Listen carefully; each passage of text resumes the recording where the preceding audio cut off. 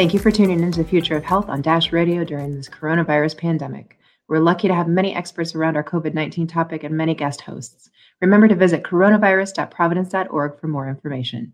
Hello, and welcome to our broadcast. I'm Dr. Fran Broyles, Medical Director of Diabetes, Endocrinology, and Nutrition for Swedish, as well as the clinical lead on the Healthy Weight Initiative for Providence.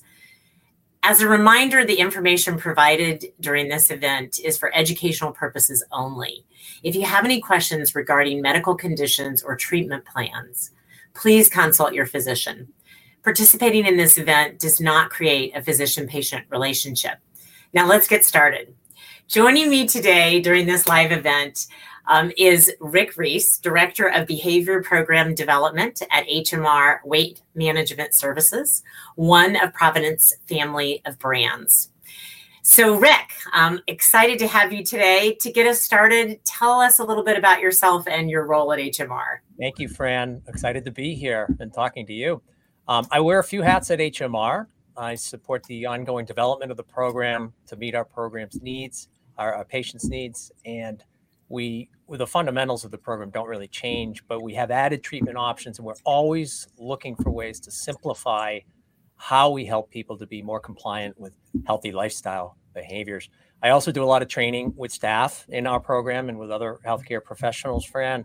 And I've been with HMR for over 30 years. I've always continued to do direct patient care. In fact, I finished a weight loss group by way of Zoom just an hour ago.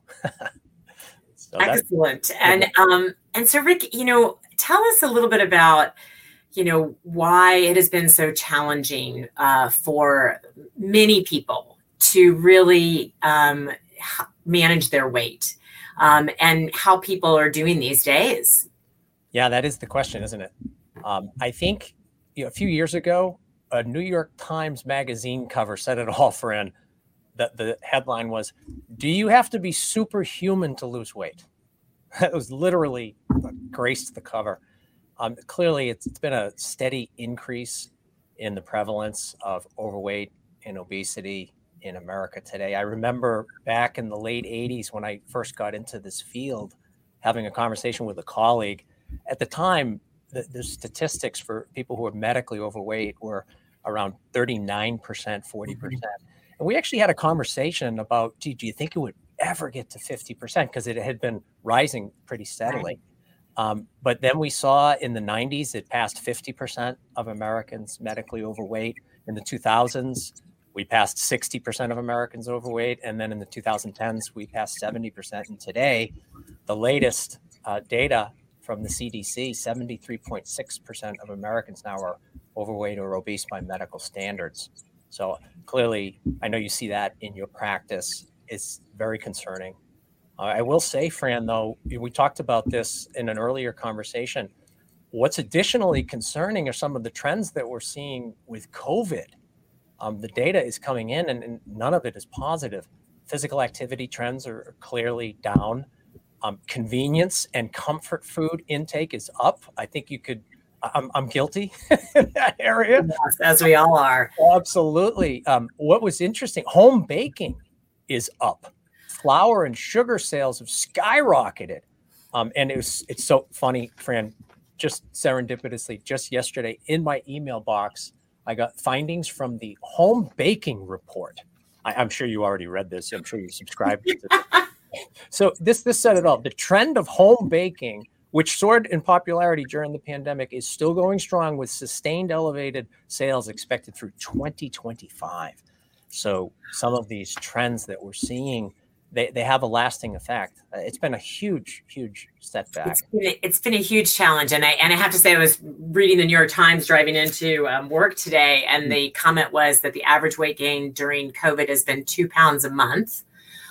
Which is 24 pounds in the last 12 months. And it's been incredibly challenging. I mean, I don't think that I've spoken to a single patient since COVID lockdown who hasn't really been struggling. Yeah. The stress is not helpful, being in lockdown, trying to Zoom your kids and work from home at the same time. And then I think just the virtue of sitting. I know you had talked to me about the fact that there was some new data saying that, we are sitting an hour more a day. That's right. Sitting has always been called sort of the new smoking. But when you're sitting, all day long looking at a camera on Zoom, it is really hard to then get up and try to be motivated to go out and exercise. Yeah, that's probably been my biggest surprise about my own health habits, Fran.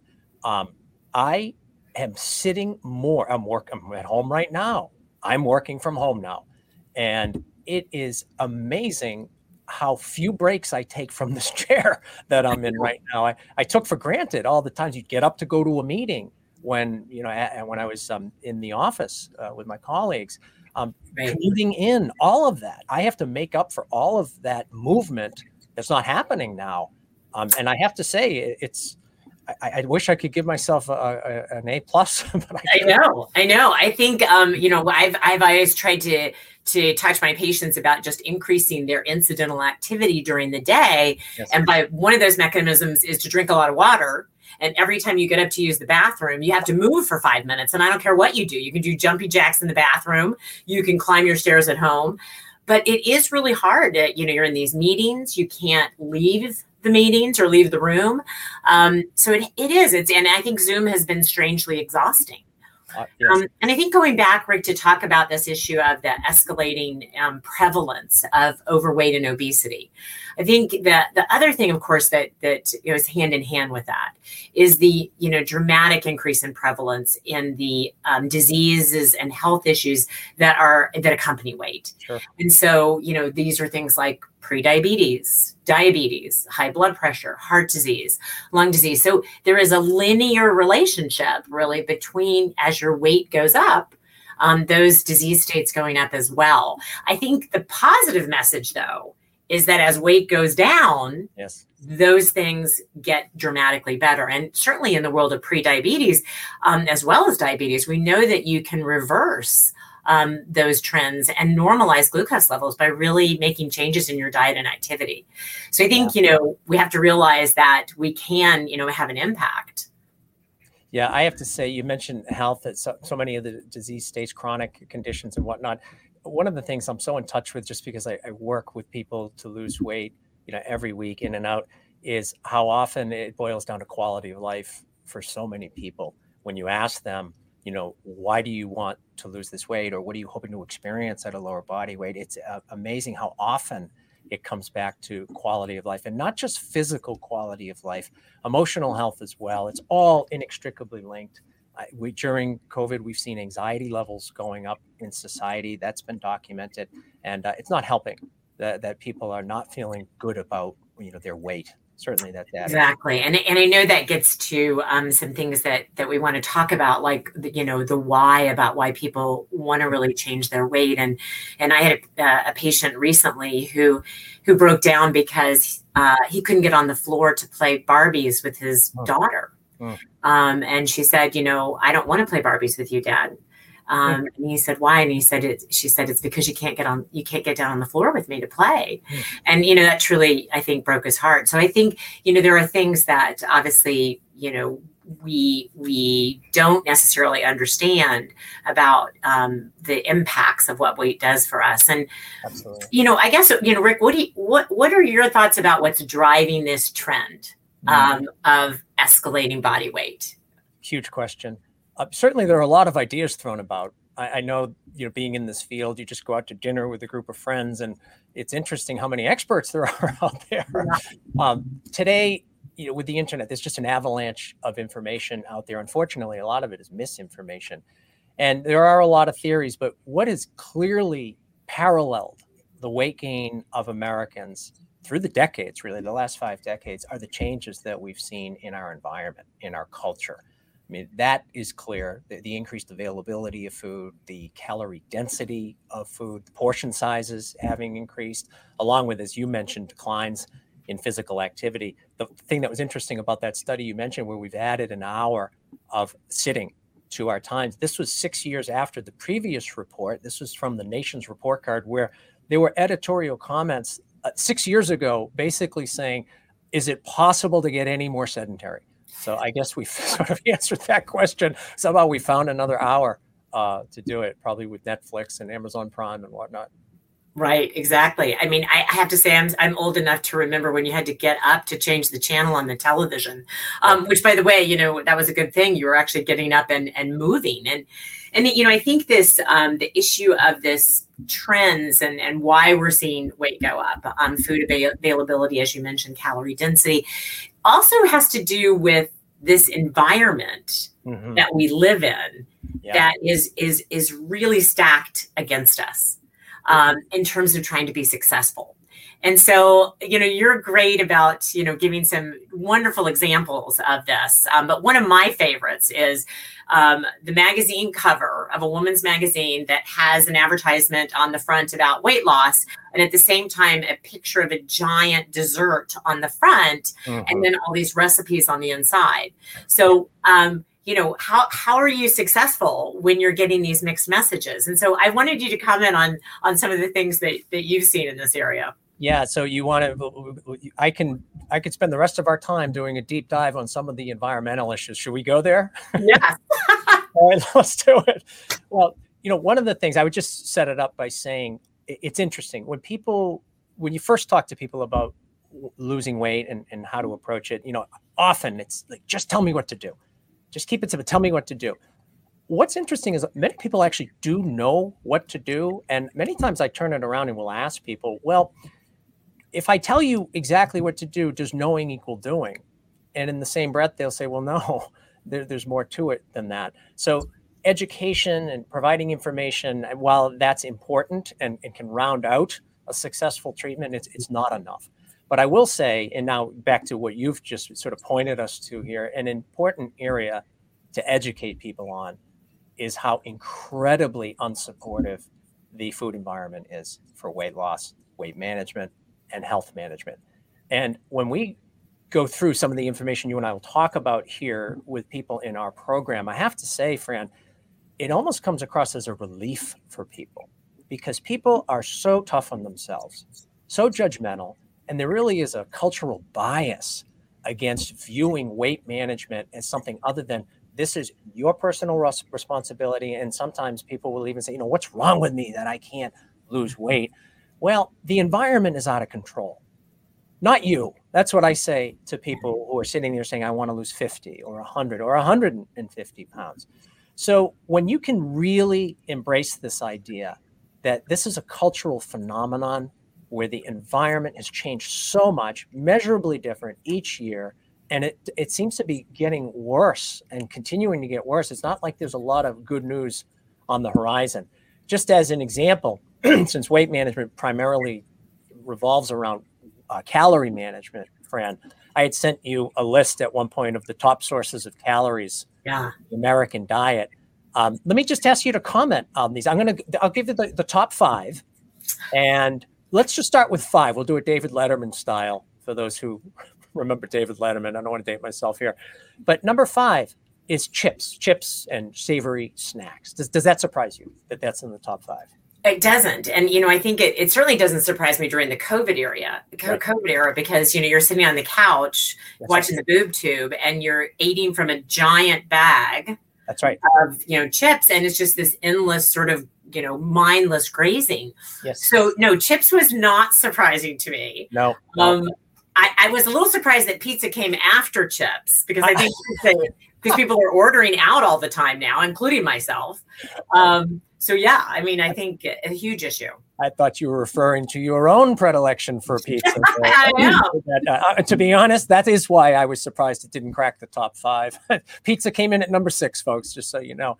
Yeah, with the chips, it's just COVID has amplified it, as you say. It not only is it it's convenient, it's convenient, and it can be even construed as comfort food. I mean, let's face it, that's comforting to sit there. If you like chips, that's a wonderful moment sitting there with the bag. Number 4 on the list is rice, pasta, and grain-based dishes. There's kind of a double whammy here, which is, we'll get to this, but in our culture today, the portion sizes, they've never been bigger. So you've just eating more of the rice, pasta, grain-based dishes. But they're also often prepared with and combined with added fats. Right. So there's your double whammy right there for number 4, the pastas and the rices. Number 3. Oh, yes. Oh, yeah. So this one is this the one this is scary because it is a hidden source of calories for many people. So I'm talking about sugar sweetened beverages. I'm sure people who are watching, Fran, have seen this demo before, but in preparation for this, I just went and got a regular soda. So this is not very big, right? This is 160 calories. I was expecting it to be less than that. I'm not sure why. So just to make the point about the hidden calories here, right here, what you've got is added sugar. So I'm going to, in my cup, and here is my sugar.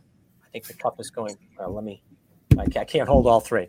I'm going to just put in the added sugar to make that soda. So here you have 1 teaspoon, 2, 3, 4, 5, 6, 7, 8, 9, and 10. 10 teaspoons of sugar in that added sugar. So hidden calories, but also calories that matter. They are calories, and excess calories is what causes weight gain. So that's just one example of many. And to think, and I would like to point out that the nutrition guidelines that came out, I want to say it was 3 years ago, Rick, said that the number of teaspoons of sugar that a female should have in one day is 10.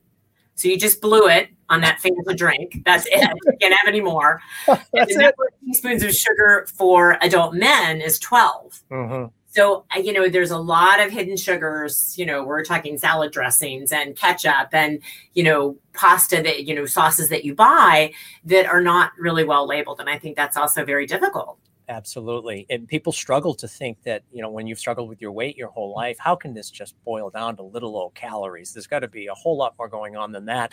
Well, the fact is, no one really knows how many calories are in the things that they're eating. The portion sizes throw it all off, but also the hidden calories are just everywhere. And I think it's interesting that, when you and I have shared, sort of speaker platforms before, just the average amount of calories in a restaurant meal. Mm-hmm. So it's like 1,012, 250 calories in one meal at a restaurant, which is staggering. And, we don't realize that. No one knows that. And you're referring to what was the biggest study done in this area. They looked at 364 different entrees from restaurants across the United States, all different eating cuisines. The average calories, not counting the appetizers, not counting any drinks, certainly not counting dessert or bread. The average calories, as you say, was just over 1,200 calories for the entree alone. But Fran, what was really scary about that, and they made a big point of this in that article, was, well, that's all the eating cuisines. If you look at where most people are eating, it boils down to 3. American-style restaurants, Italian, and Chinese restaurants. Those are the big 3. Mm-hmm. The average calories in an entree from those 3 most populated restaurants was 1,495. Just about 1,500 calories, again, without the appetizers, without drinks, without dessert. That is, I don't care how aware you are of calories. And you may be going in saying, well, I know I'm not going to lose weight eating out at the restaurant tonight, but does anyone really know how many calories are in so many? Yeah, I agree. And I think that information is so staggering. And, a lot of people are ordering out in COVID. And I think that has been another one of the big drivers in terms of, and, I think what's also sort of a sabotaging tactic that is used in the population for us is that, the bigger the portion, the more value you are getting. And so somehow there's this issue of, value and monetary things and that are equated to very large portion sizes and lots of calories. And that's a very interesting advertising tactic. And I think it does play a role in terms of how people are eating and how people are choosing with reference to eating out. No question. I mean, the idea of value, it's kind of built into us, right? There was a real survival advantage to that. And I have a question, Rick, about, just your opinion about willpower. Mm-hmm.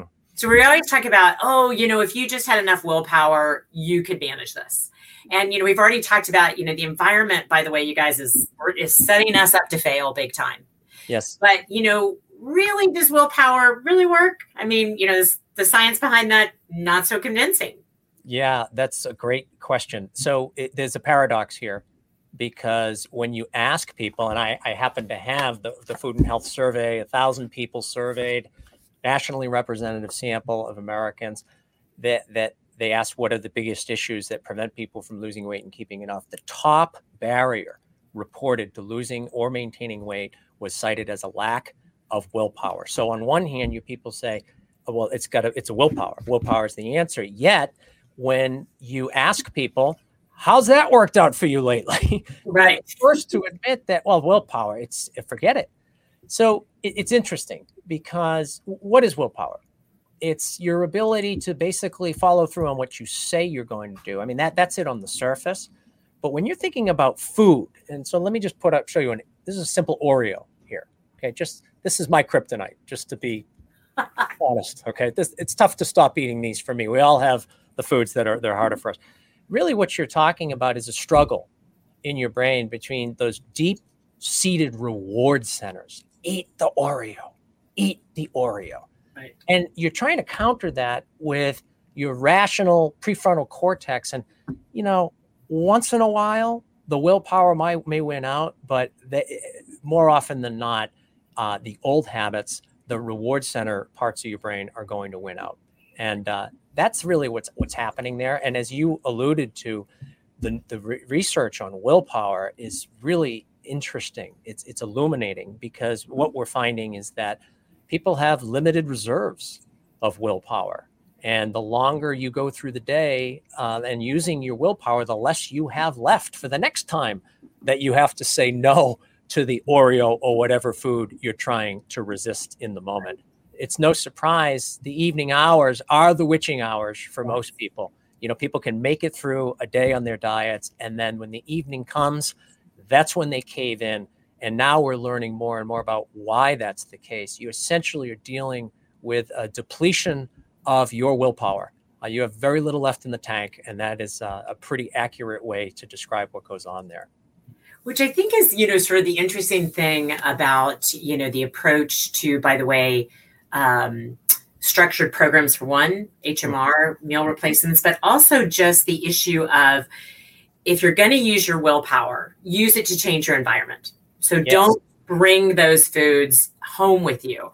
The issue that I talk to my patients about a lot is, if you don't bring your chocolate chip cookies home and at 10 p.m. that's your kryptonite and you want a chocolate chip cookie, you're going to have to get in the car and drive to 7-Eleven to get it. That's right. That's a pretty big deterrent. Yes. So it is the issue of using your willpower to take action on changing your environment and making it easier for you to be successful. And, I think this also dovetails into the issue that learning how to address your weight is a skill.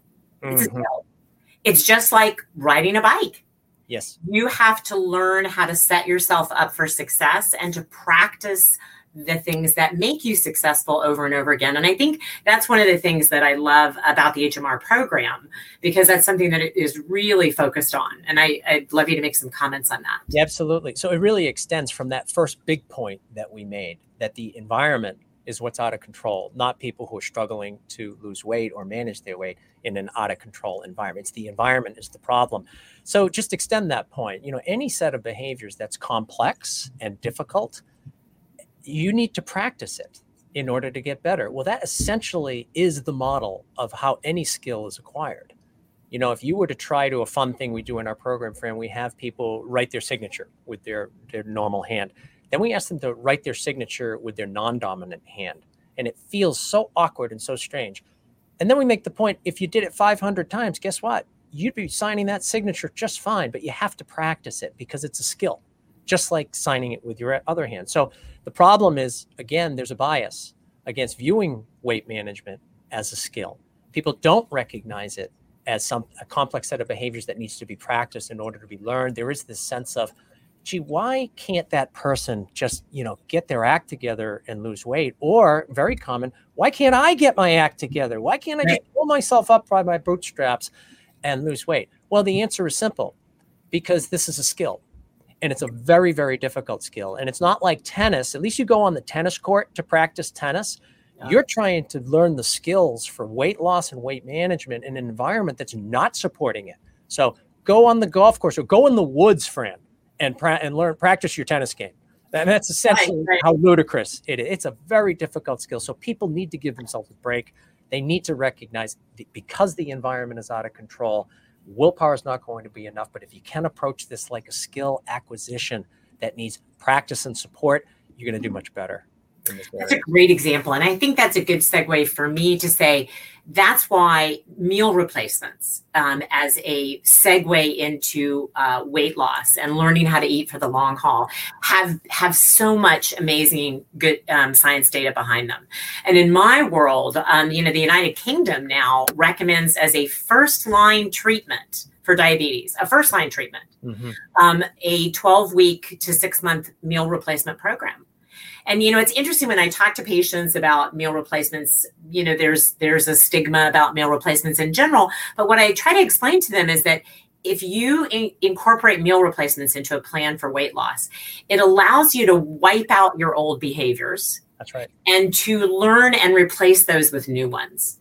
And I think that also is the mindset, Rick, of trying to get rid of you can't eat this, you can't eat that, you can't eat this. But if you go into a meal replacement program, and especially I think with the HMR issues with vegetables and fruits, this is what you are going to do. This is what you can eat. These are the things that make you successful and allow you to rebuild an eating program that's going to support you. It's hard to build new behaviors when you're still doing your behaviors that are hard and bad for you. Absolutely. I would just echo the science in support. Just tacking on to what you said.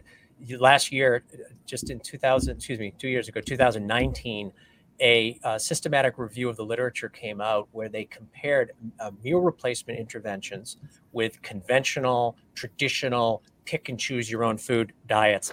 Here's the conclusion. Compared to the traditional dietary approaches to weight loss, all of the meal replacement interventions resulted in superior weight loss and more significant weight change after 1 year. Only 2 studies in that summary went out as far as 4 years. And again, the meal replacement interventions had people, they lost more weight up front and they were keeping off more weight over time compared to conventional dieting for the simple reason of you lose a lot more weight with meal replacement interventions, meal replacement programs, and you can't keep the weight off if you don't lose it in the first place. So meal replacements, it's not even close. If you're trying to lose weight, and especially if you want to lose a lot of weight, use the science to your benefit. It's very clear that meal replacement programs work best. Right. And I think, one of the last things, because, that I wanted you to mention a bit about, Rick, is just with HMR, the behavioral approach, and also this process of sort of volumetric eating. Yes. That is a huge thing that I try to comment and push forward to my patients. Mm-hmm. Well, another cultural bias. To lose weight, you have to exercise more and everyone says the same thing, eat less. That brings along a lot of bad ideas with it. If you change the types of foods that you're eating, shifting from higher calorie foods that are most common, most popular in America to the low calorie foods that are available, fruits and vegetables, whole food group, where you can eat as many as you want and you will get filled up before the calories add up. It's also one of the reasons why the meal replacement research is so one-sided.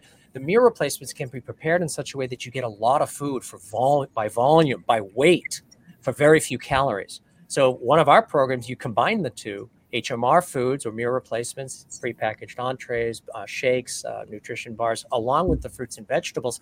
You can eat much more food while still losing weight. And many of our program members tell us it's the biggest benefit, the biggest advantage that HMR has, this whole idea of eating more to actually lose more. When you're shifting from higher calorie foods to lower calorie foods, you actually can indulge in higher volumes and still lose a lot of weight over time. Yeah, I would agree. I remember being in a talk that you gave where you rolled in a table with, I think, a hamburger, French fries, and a milkshake or a soda 3 times a day versus the same number of calories eating fruits and vegetables with some combination of meal replacements. And there was just no way that you could eat that much food. Yes. if you did it from a volumetric approach. And so I do think, that's actually a really wonderful message for patients, because most patients really feel like eating less is something they've already tried and been unsuccessful at. That's as right. Well as, the issue of if exercise and eating less worked, hey, we'd all be thin. So I think, the issue about the HMR program is a wonderful approach in terms of trying to reset behavior, to get behavioral coaching, to lose weight quickly and safely, and to then be able to carry on and change your behavior. And I wanted to mention that for those individuals who are interested in HMR, you can ask your healthcare provider to refer you. And then you're welcome to watch a free seminar that will give you a little more information about this. But the physicians in the Providence system are very happy and willing to make a referral. You also can get more information by going online to HMR. And I would, close by just saying, I think this is a wonderful program that I highly recommend. And certainly in the world of prediabetes and diabetes is something that is embraced internationally as a good approach to the treatment of diabetes and prediabetes. And I didn't know if you had any other, last minute comments that we wanted to make. I would just reinforce what you just said, which is attend a free information session. I do them every week within the Providence Network. Several of my colleagues do as well. There are many available. It will be minimally a learning experience, and you'll get a better sense of how HMR can really support you to make some lifestyle changes. I guess the final thing I'd say is, obviously, we've made this point many times, weight management and losing weight and keeping it off is very, very difficult in today's culture. But really, within the whole area of lifestyle change, there is a positive message. And Fran, you know this, that is that it's not an all or nothing choice. By making even just a few lifestyle changes, just starting, for example, a walking program, starting with 5 minutes a day, eating a few more fruits and vegetables, the health effects can actually be fairly remarkable. Even though you may not be losing as much weight as you'd like, it starts you in the direction that ultimately you will need to go to reach your weight loss goals. So the message here, I think, is really a positive one, which is small changes in your lifestyle health habits, if you start to make them consistently, can lead to major improvements in your health and quality of life, and can also open the door to you maybe rewriting your future about your weight management. It really does start with making a few lifestyle changes to start. Right. And truly embracing your life and taking back control and quality of life improvements. And I think to your point, even 5% of a body weight drop has a significant metabolic health effect in terms of risk for disease. So it is true that small steps go a long way. And certainly that's the place to start. Absolutely. So thank you for joining me. This has been great. And I think if you guys have any questions that you have wanted to get answered or we didn't have a chance to address, please, send them through the chat. And we'd be happy to talk about that further. It's great. It's great talking to you, friend. Yes, you too. Always fun. Always a pleasure. You bet. Thanks so much. All right. Take care. Thanks, everybody. Well, thank you to our expert for joining us today and to everyone for listening and sending in your questions. We look forward to future topics with more experts from Providence. Make sure to follow us on social media at Providence on Twitter and under Providence Health System on Instagram and Facebook. To learn more about our mission, programs, and services, visit providence.org. Thanks for listening.